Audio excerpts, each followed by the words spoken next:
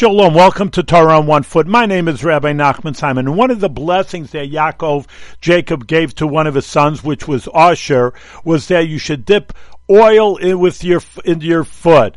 Now that means that simply your land is so overflowing with oil that you'll be even like wading in it. So that's a simple meaning. But of course you come here to learn a little bit deeper idea. And that is oil is like the essence of something. You have to squeeze an olive to get the oil out. Oil permeates everything. You put a little oil on a book and then it goes through about 10-20 pages. So that's like the deepest idea, the essence of Torah that permeates all levels. And then when you learn the deepest levels like Kabbalah and the Hasidus that we're learning, the deeper ideas, and not just it's good for the mind and it's very interesting subjects, should permeate your whole body, that all the way down to your foot, and even that your feet, you're a whole person, should permeate it with the essence of Torah. Thank you very much.